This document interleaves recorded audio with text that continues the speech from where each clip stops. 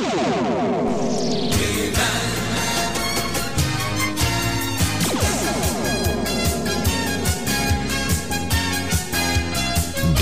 from both Eternia and Etheria, from deep within the confines of Castle Grayskull, it's time to join in the battle for the power of goodness with Chris Vint and the Masters of the Universe Chronicles.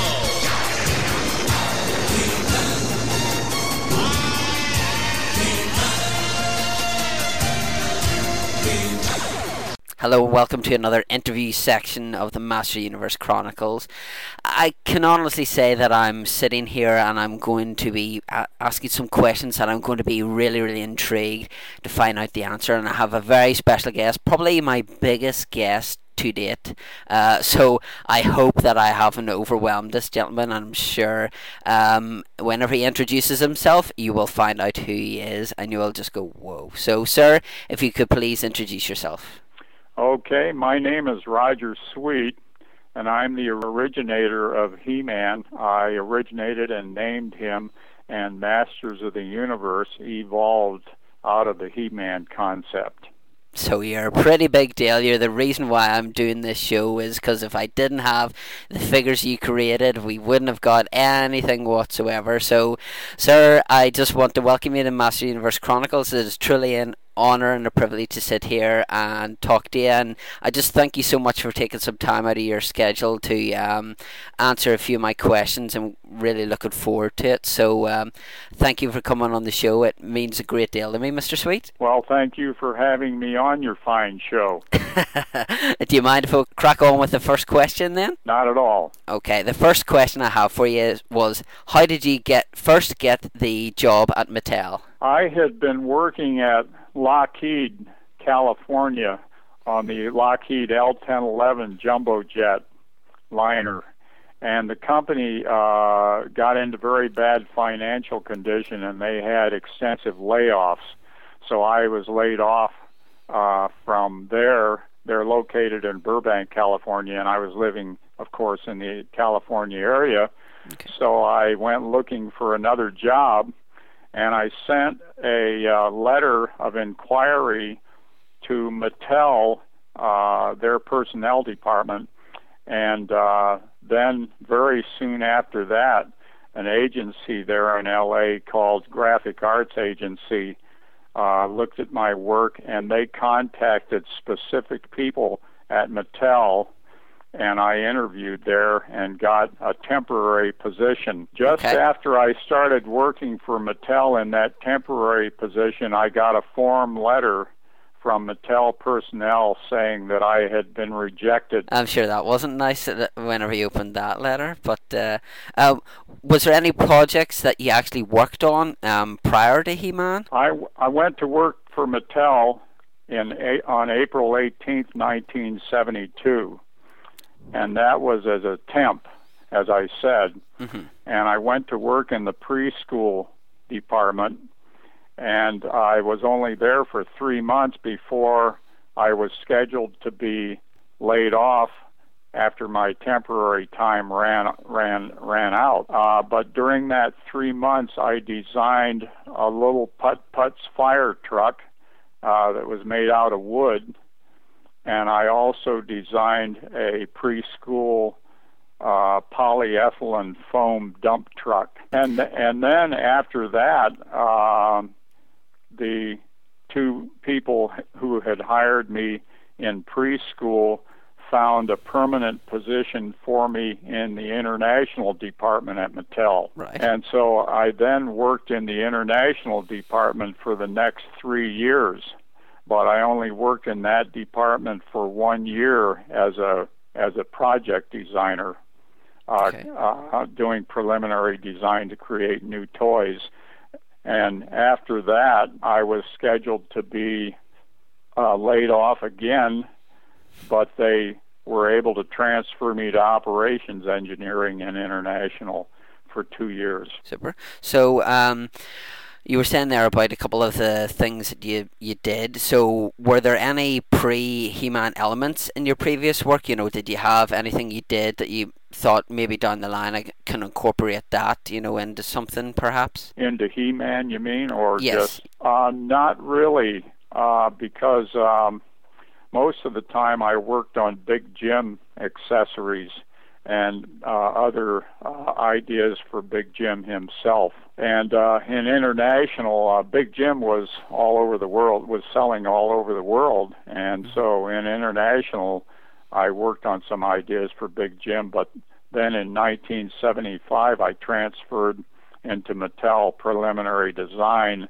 reporting to Derek Gable, who was director, and I was a project designer and soon was made a manager. So then I worked on Big Jim for several years in Gable's group as well. Okay.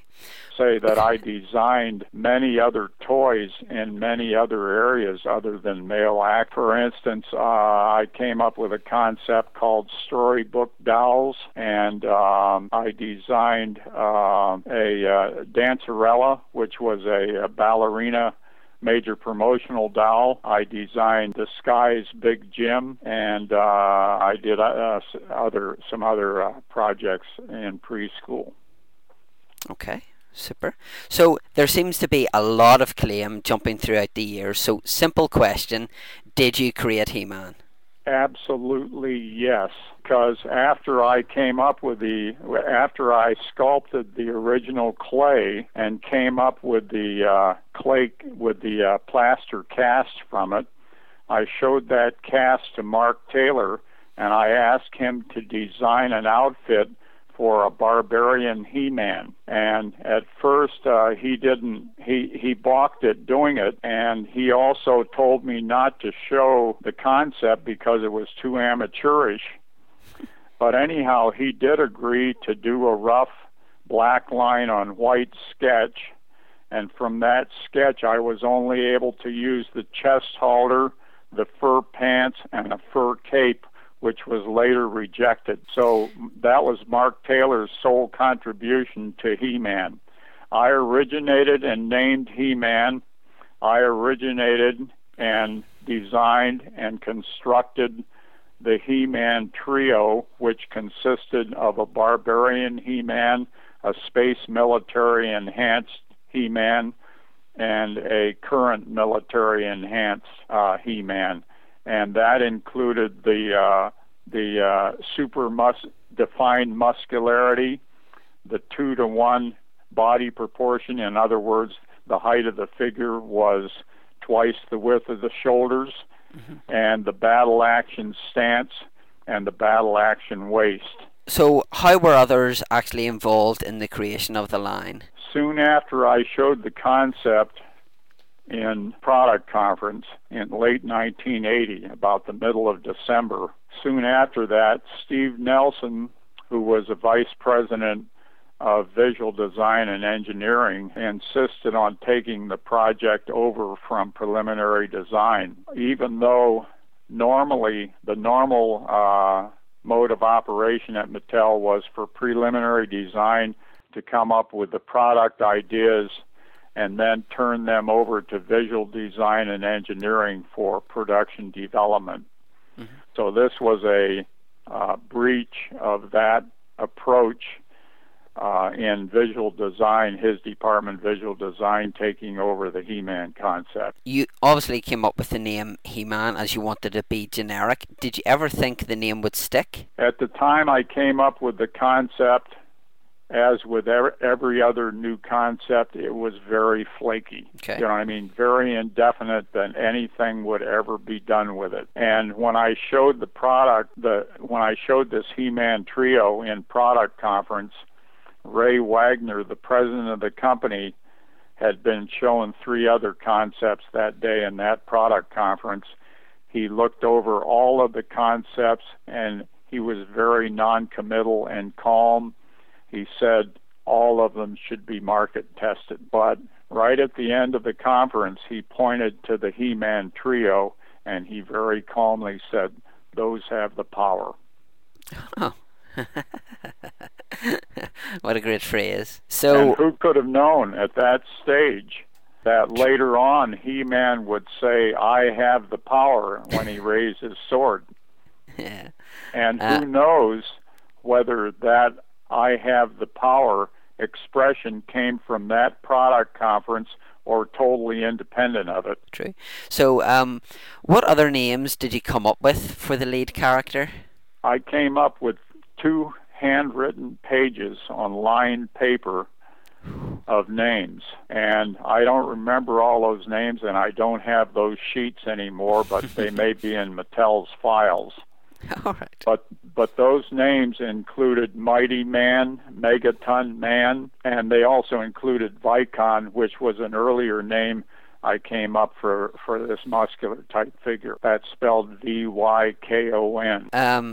Who came up with the phrase Masters of the Universe, and in your opinion, to whom does the phrase refer to? In the 80s cartoon, it referred to Skeletor's Warriors, and in the 2000 cartoon, it was the collective name for the heroes. Let me say, first of all, that I did not pay much attention to either the comic books or the television series that came out in relation to Masters of the Universe and He-Man. In fact, I was working like crazy just coming up with the product. I was the manager in charge of creation of the product at Mattel. Mm-hmm. And I spent all of my time just coming up with product concepts.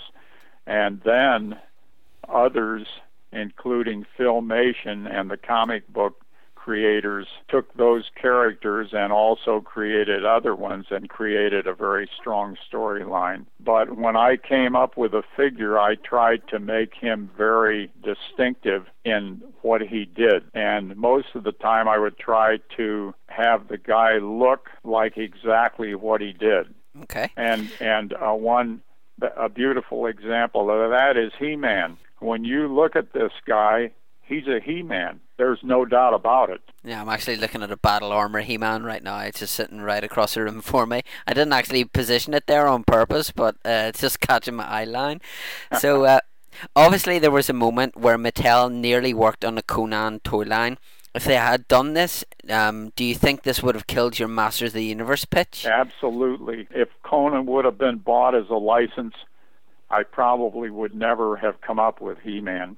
And I'll tell you, there's another factor in relation to Conan. When Mattel got the Conan property, they were going to take a Big Jim figure and put Arnold Schwarzenegger's head on it and dress it in plastic armor reminiscent of Conan. And so that would have been Mattel's idea of an incredibly strong figure. Have you ever seen Big Jim? Yes, a friend of mine, Rob Bass, actually did a video reviewing some Big Jim stuff and comparing it to like Master Universe, certain toys that have like certain parts, not parts, but the boxes look very similar to a certain aspect of the other one, so that's how I actually found out about it. Well, when Big Jim was out, he was the epitome of muscularity. He was considered incredibly muscular, and so actually, I was taking a huge chance to come up with a figure that was far more muscular than Big Jim, because up till that time, when I created the He-Man trio in 1980, Megos superheroes, Star Wars puny little figures, and the large, slender G.I. Joe were the norm on the market. And I believe in 1982, the small G.I. Joe figures came out. So when He-Man came on the market, he was a radical departure from any other figures that had ever been done. And not only that, but they all were either in mangled poses or were standing at attention, and he was in a battle action pose with a grimace on his face, ready to go. What are your thoughts on the Conan movie, and in your opinion, would it have made a good toy line? That speaks for itself. Was Conan ever a very popular toy line? No, not it was released on the market. And in my opinion, one of the reasons the Conan people came after Mattel, suing them, is because they could never make that kind of money on Conan. And another thing about Conan is Conan's named after Arthur Conan Doyle, which is ridiculous. Do you know what I'm saying? Yes. I mean, every time I think of Conan, I think of Arthur Conan Doyle. Now you've done that for me. Which is like incredibly far removed. Now you've done that for me, so every time I hear Conan, that's all I'll think of. So what do you think of?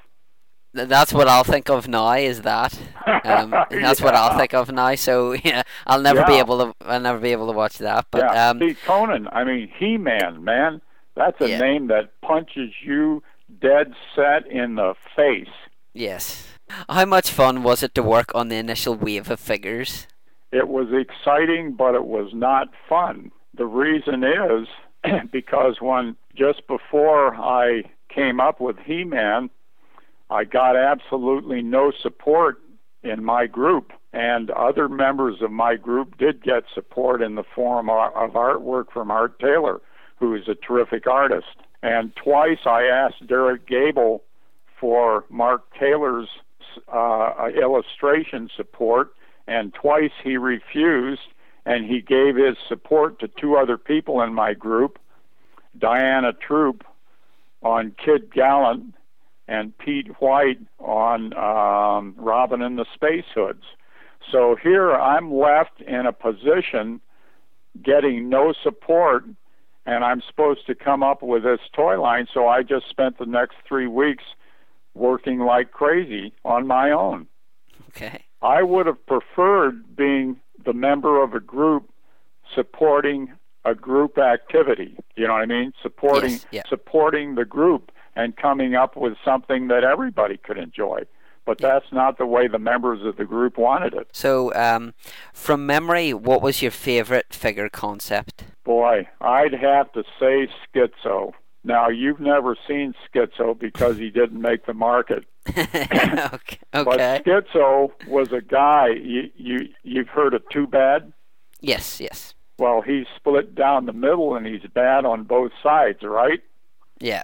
Well, this guy was split down the middle the same way, except the right side of him was incredibly, disgustingly demented and evil, and the left side of him was incredibly beautiful, glorious, white gold, and naive. Right. The right side of him is holding a giant bludgeoning club, and the left side of him is holding a rose. And I just thought that was so much fun because practically everybody I know is schizo. Thankfully, I don't have a rose in my hand. You know what I mean? Everybody has a good and bad side. Yeah, exactly. And this particular figure accentuated it. And so then marketing says, how can we position this figure?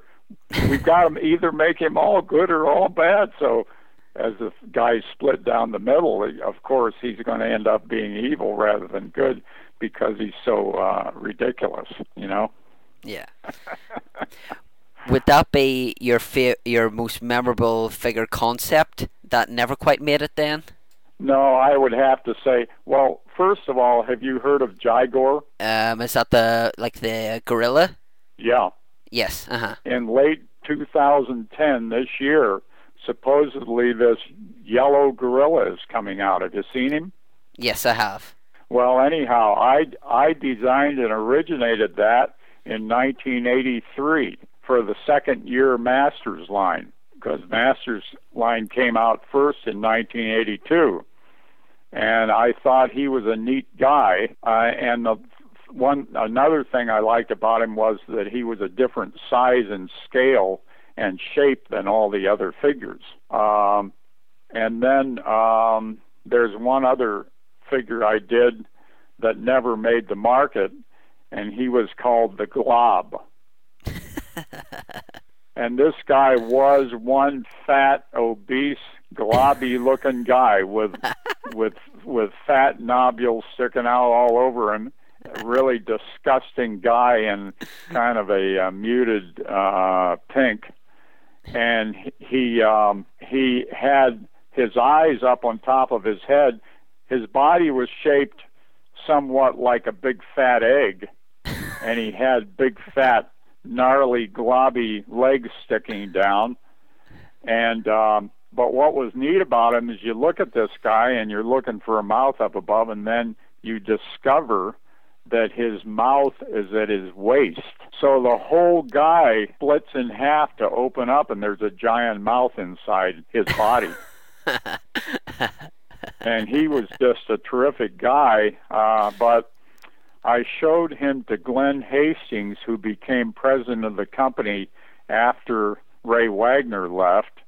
And Glenn Hastings says, we can't do this guy because he doesn't have the same body shape that all the other He-Man figures have. And I had always wanted to get much more variety in the line, but marketing balked at that. They wanted the figures to have the same general physique look, even though they had many different features. Was there any figures that you were not involved in that you disliked? I thought there were two figures in the 1982 line that were ridiculously bad. One of them was Stratos. Here's a guy who's supposed to be a flying figure, and he's got plastic wings strapped to his arms. That and the Space Military He-Man figure that I conceived for the He-Man trio was a futuristic space-looking guy who had a giant jet backpack on. Mm-hmm. And that guy would have been terrific for the flying guy in the first year's Masters line. But instead they did this incredibly ridiculous Stratos. Okay. Now, one thing in defense of Stratos is I must say he was distinctive looking. And the other character that I thought was incredibly weak because you could not tell very well what he did or where he was from was Zodak. You know, because I was telling marketing and Taylor that we wanted a high-tech guy for the line, and this was the answer. This guy, you know, he wasn't particularly high-tech. He didn't do anything special. You know, he was just, to me, a wasted figure in the line. What do you think of him? I'm not really a Zodak fan. I like Mattel did the Zodak with a K, which was okay, but the Zodak with a C, even like the one they released a year or so ago, was very, very bland, and a lot of people would say it's the worst figure that they would have. I don't mind Stratos, but I would pick Stratos over Zodak any day of the week. Oh yeah, he's got a lot more personality than Zodak.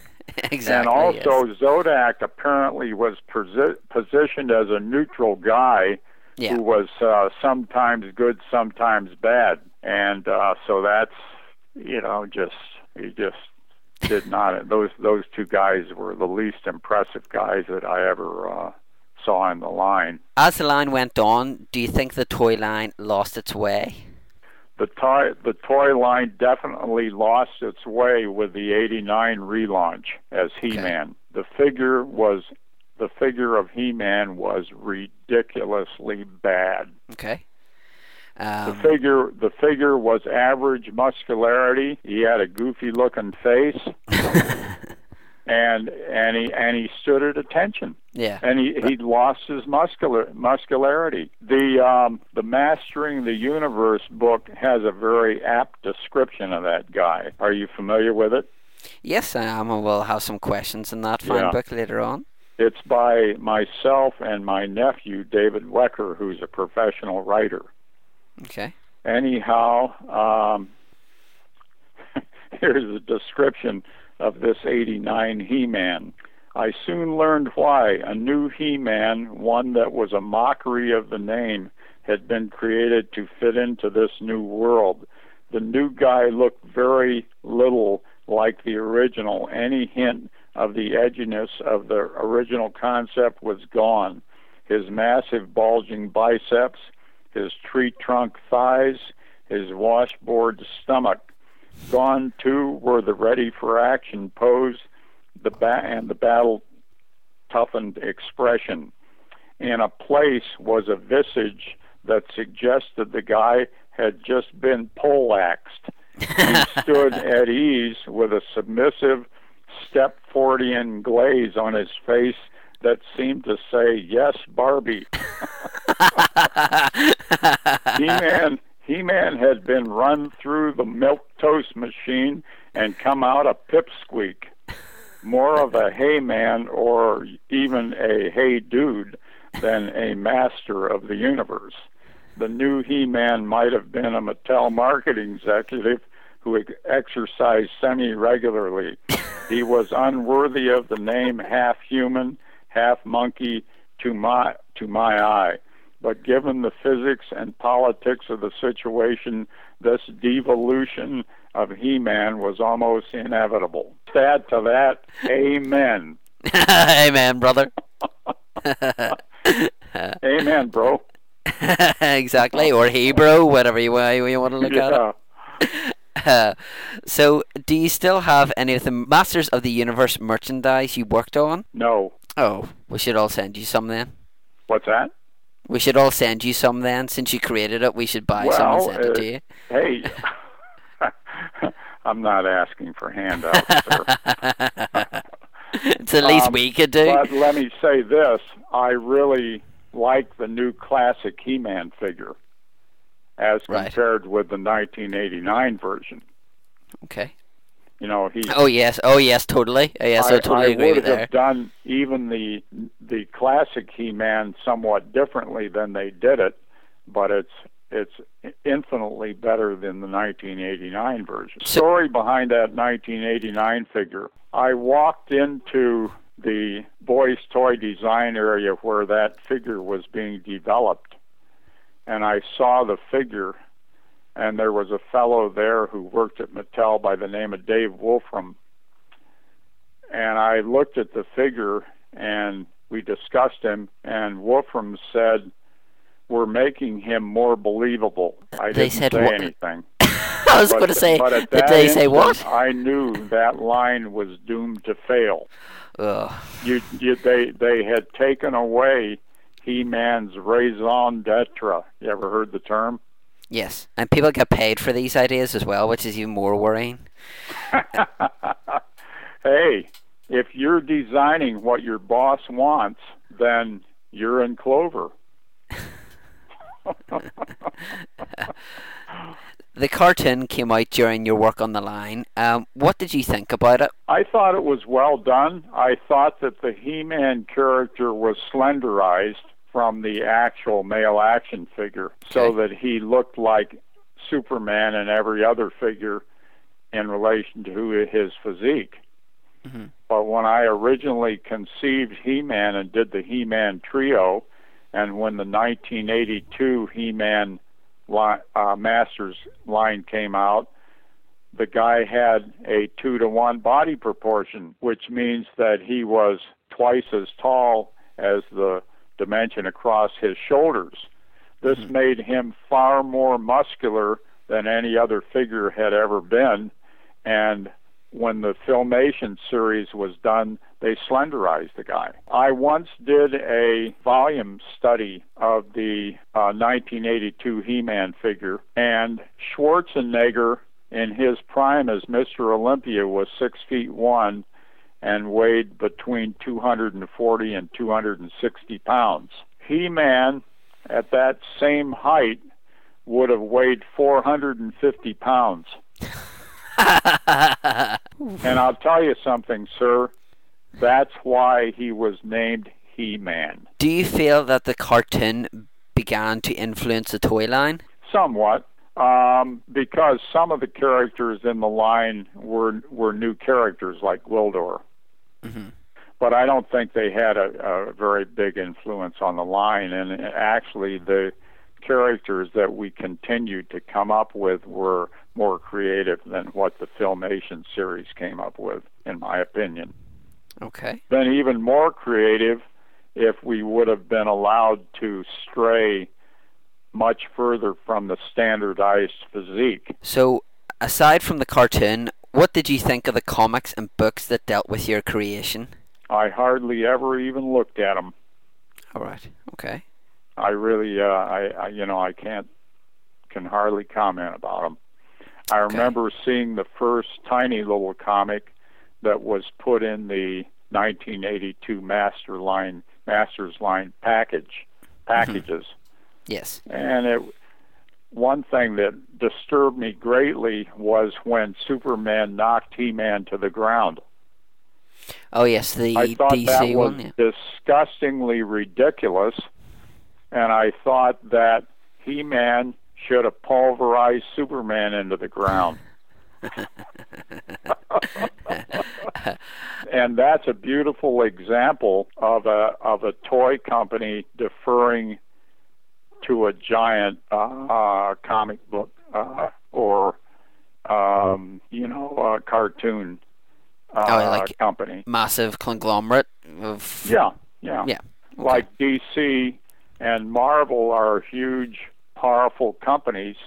Mm-hmm. And so a toy company that's licensing from them does not want to upset them. But I'll tell you, I thought that was just ridiculous right at the start of He-Man to be knocked down to the ground by Superman.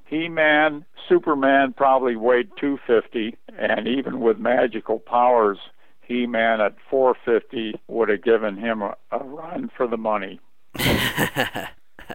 Are there any other pieces of Masters of the Universe merchandise that you can distinctively recall? Well, I always liked the slime pit.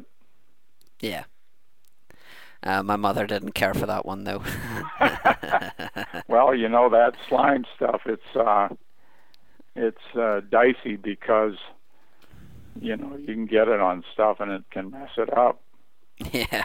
But it was designed to be water soluble and removable, Did you ever see the Masters of the Universe live action movie? What would your thoughts be on the much highly anticipated new Masters of the Universe movie? That's coming up, you mean? Yeah, just one that there's been talk about it for several years now, and there was a script that was leaked online that a lot of people read, and there is talk that it's going to happen in the next couple of years and stuff. So, what would your thoughts be on that? My thoughts would be, I'll believe it when I see it. That's what we all say too. Yeah, because ever since that first Masters movie in 1987 starring Dolph Lundgren, mm-hmm. various entities have been saying that they're going to come up with another He-Man or Masters movie. Yes. But it hasn't happened. But I can say this about that 1987 Masters movie. I thought Dolph Lundgren was a big, handsome guy, but I did notice that his muscles were a little bit painted on. Mm-hmm. Did you notice that at all? Not really. Again, I'll probably notice that now. Whenever I'm watching it, I'll probably notice that. Yeah, you can see a bit of paint there. You can see a bit there. But basically, the movie also came up with some new characters. Yes. That we hadn't come up with at Mattel. I thought they were nicely styled, but I thought basically the movie was fairly low budget, being located in a big city, a big United States city, mm-hmm. as compared with in Eternia. So they, in order to keep the budget down, they did that. But it would have been really neat if they could have made it had the budget of Avatar and been able to create Eternia. It'd be nice to see like Snake Mountain and all that kind of stuff as well. Yeah, it would have been fun. Yeah. What did you think of the She-Ra and Princess of Power toy line? There's a story behind that. Jill Barad in print claimed that she originated that concept. But the way it really happened was in late 1980, and I'm going to read you this idea disclosure. This is Mattel Idea Disclosure 10385, date of conception 12/30/80. So in other words, just after I'd come up with He-Man, with the He-Man trio, I wrote this idea disclosure. Okay. Title is He-Man Characters and Accessories. He-Man can be expanded into a broad line phenomena. For characters, in addition to bad guys and monsters, He-Man can be part of the ultimate super family consisting of his mate, quotes, she, the ultimate dynamite superhero. Amazon in proportions, tremendously powerful, gorgeous, and sexy, with tan skin and billowing long blonde hair, making Barbie look, quotes, wimpy. He-Boy is the son or younger brother. He-Man's pet is the Big Jim Tiger revamped. He-Boy's pet is the Big Jim Dog revamped. Okay. And then I say other characters utilizing Big Jim tooling could be the gorilla and bear wearing humanizing outfits. Other outfits for He-Man with other themes can be a shogun, samurai, super sports hero, strongman, alien, caveman, Geronimo, Attila, Genghis Khan, superhero, knight, robot, Tarzan, etc. So in that idea disclosure, I spotted a female, a powerful female for the line. Mm-hmm. And that eventually evolved into She-Ra. Yes. But I didn't make a move on my own to present or create the concept of a female action line. Mark Ellis in marketing started pushing that idea like crazy. Now, whether he got that idea on his own or whether he read my idea disclosure, I don't know. But he asked Ted Mayer in my group, he asked me to have someone in my group do some illustrations illustrating the concept of a female action hero. And those sketches, 3 out of 4 of those sketches showed in Tomart's Action Figure Digest. Okay. As done by Ted Mayer. And the issue is issue 89 on page 30, 31, and 36. There's a female figure next to a small, like, cheetah-type cat. It says early Heroine sketch. Then on the next page, on page 31, a little too sexy Teela concept. That sketch was not done for Teela, it was done for She-Ra, a separate line. And then on page 36, there's this female battle heroine sitting on top of a unicorn horse that's up on its back 2 legs, haunching up, or whatever you want to call it. Sketch was also done as one of the first 4 sketches for a possible female action line, which hadn't yet been named. Okay. But those sketches were showed to upper management, and Judy Shackelford, who was vice president in charge of marketing, in charge of girls design, instantly snatched that line away from Ellis. And as a result, it was done in the girls' area rather than the boys' area. And I thought, appearance-wise, the figures were very feminine and very stylish and appealing, but I thought from the point of view of features, the line was incredibly weak. So that's my view of that. Okay. Okay. Well, what would your thoughts be on the recent classics line then? I think that they were better done than the 1989 line, and that's about all I can say about them. Okay. The size of those figures. 6 inches.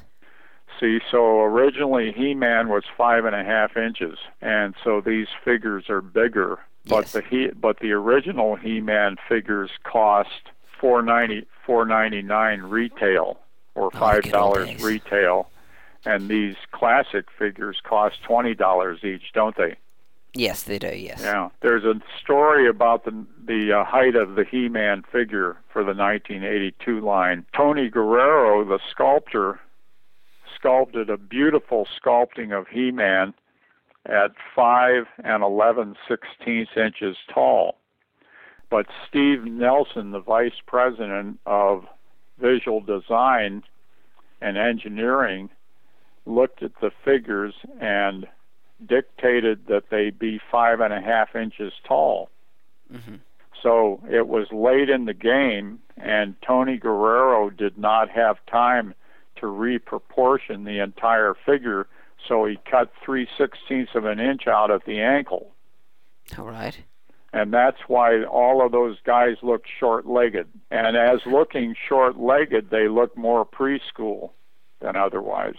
Well, we still all love them, so we do. So Well, the prime age demographic for the original line He-Man figures was ages 4 to 7. So I guess it was okay.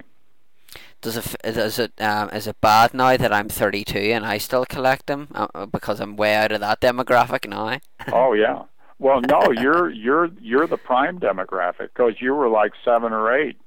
Yeah. At the time, weren't you?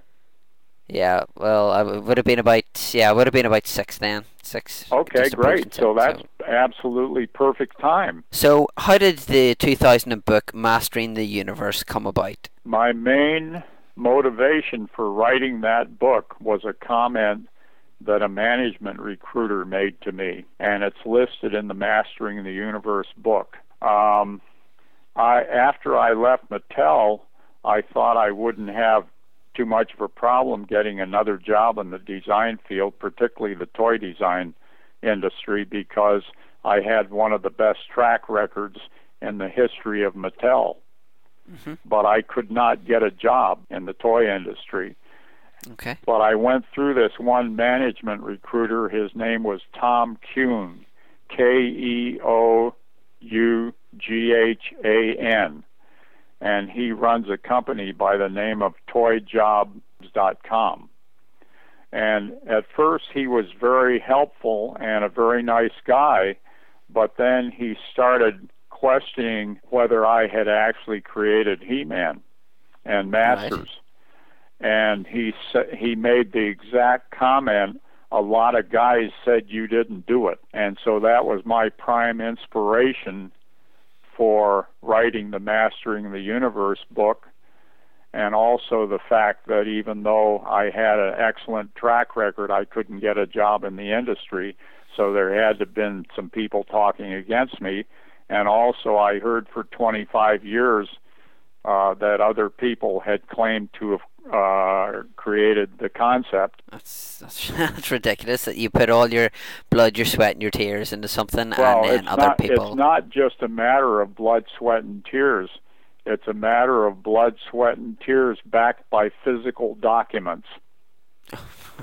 And everybody else, such as Mark Taylor, Ted Mayer, and Paul Cleveland, who claim that they came up with it, let's see the physical document. Mark Taylor has never shown a single physical document in relation to his creating He-Man, even though he claims he created him when he was 11 years old. Was your work on Master of the Universe something you'd wanted to talk about for a long time? I just wanted to write a book to let everybody know that my point of view on it. Okay. If somebody else wants to write an incredibly exciting book giving their point of view on it, they're welcome to it. And another factor is, as I'm retired of sorts, I like to do things to keep myself busy, and I do like writing.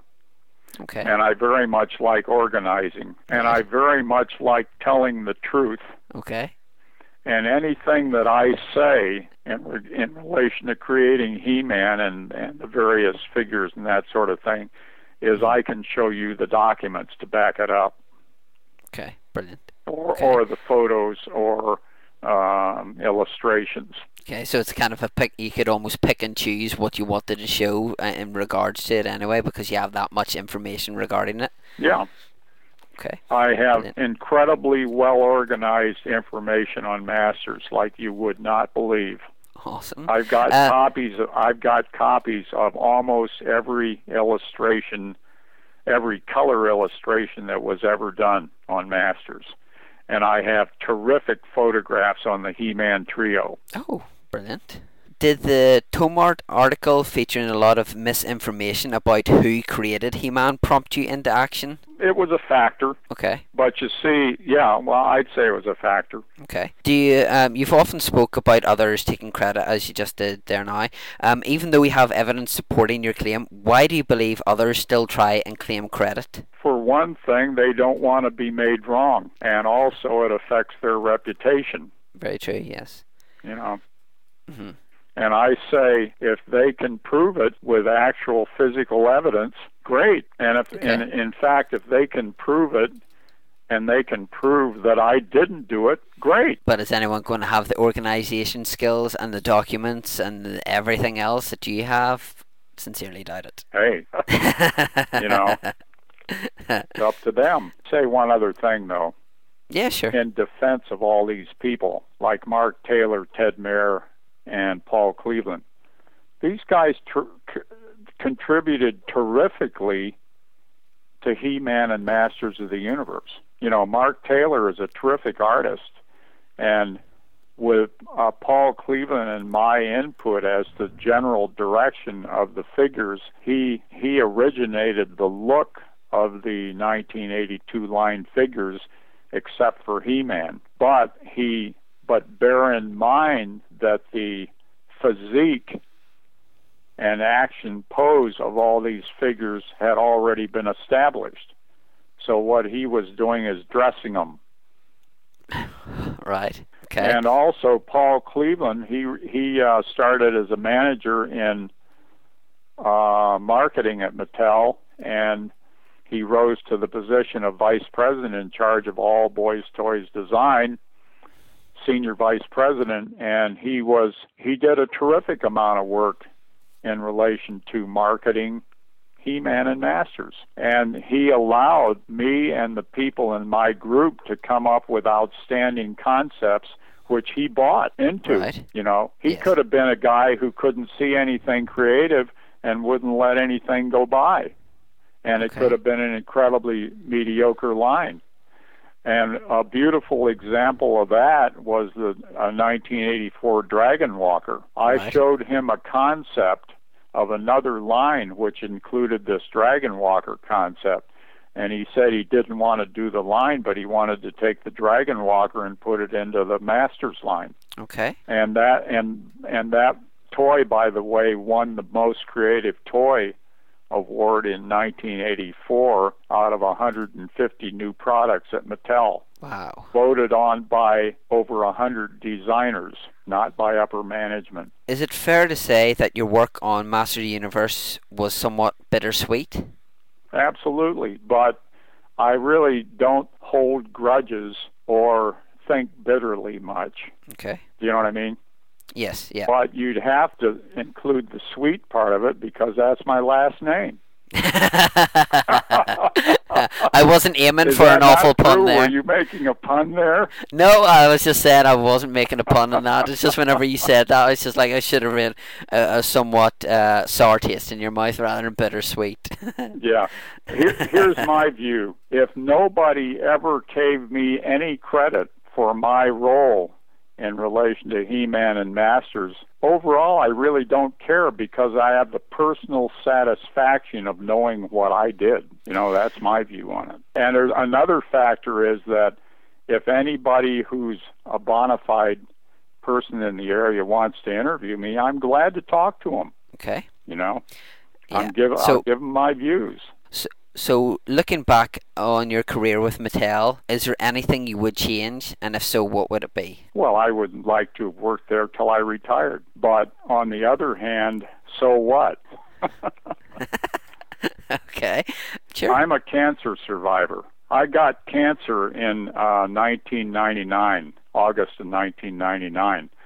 I had non-Hodgkin's large cell follicular lymphoma.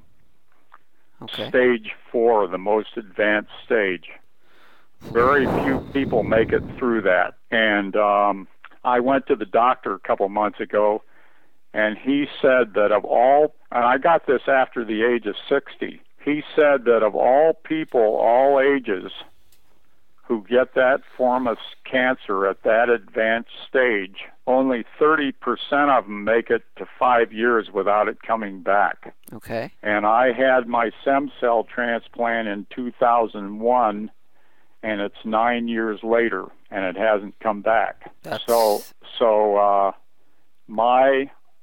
Am I in a minority? Yeah. You know what I mean? I mean, like, yeah. there's probably 10% that make it 9 years without it coming back. Do you know what I'm saying? Mm-hmm. Either that, or if you make it to 5 years, then your odds go way up. I don't know which. All I know is I'm real healthy, and you think that my health is more important than He-Man and Masters? Yes. Yes. Because, frankly, sir, I'd much prefer staying alive than taking a long-term dirt nap. As long as you stay on the avenue of good health, that's all us fans want, is for you to, that you've got rid of that now, and you've moved on, and you're 9 years later after it. And if I was wearing a hat, I would take it off and tip it to you, but unfortunately I'm not. So I just hope that you stay on the best of health and that doesn't return. And my sincere congratulations on actually beating that into the ground and making that having a nasty dirt nap. Yeah. I work out 6 days a week. For my age, 75, I'm in very good condition. Whew. As I said earlier on, you are Jesse Ventura then? I'm a scrawny Jesse Ventura. At age 75, a month ago, I did 22 wide grip pull-ups, unassisted forward wide grip pull-ups. It just sounds to me now, sir, that you're bragging to me, I am. You're rubbing my nose in it. It's my claim to fame. I don't do anything else exceptional physically nowadays, but that's the one thing I work on. You have appeared in the upcoming documentary called Toy Masters. Did you enjoy this experience? With Roger Lay Jr. and Corey Landis. Mm-hmm. And they came to my home for several days, and we had a terrific time together. Brilliant. Did you enjoy it? We went over and we saw Jack Wadsworth and his wife Leslie, and they played He-Man and Shera in the road show. Yes.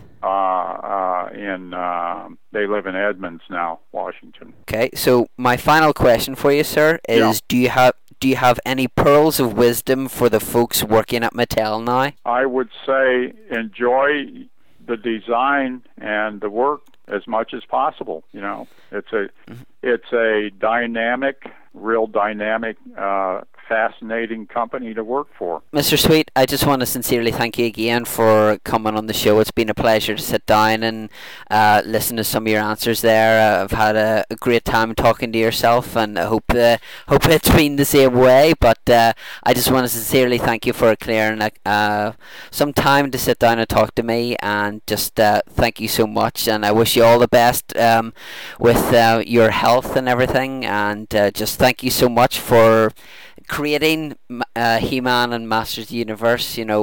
I'm surrounded by so many figures here, so many ones that you've designed and stuff, and I just want to, on behalf of myself and the fans, just sincerely thank you. Well, that's very nice of you. Okay. I just want to say one last thing. Sure. I touched upon it earlier. Even though I originated the concept, many other people made a huge contribution to it, and it could not have happened without them. Yeah, that's fair enough. That's fair enough. Well, just thank you to everyone who worked on it, and obviously you were one of the main people. So, just thank you so much for doing that, and again, thank you for coming on this show. Okay. Also, if you're ever in this area, let's get together. And I would love in Ireland, I'll look you up. That's fine. I'll forward my address to you. That's no problem at all. Okay, great. That was Mr. Roger Sweet talking about Masters of the Universe and the 1980s toy line that we came to love and collect and still collect nowadays. I've been Chris Vint, also known as Vinto Man, and until next time. Let the power return.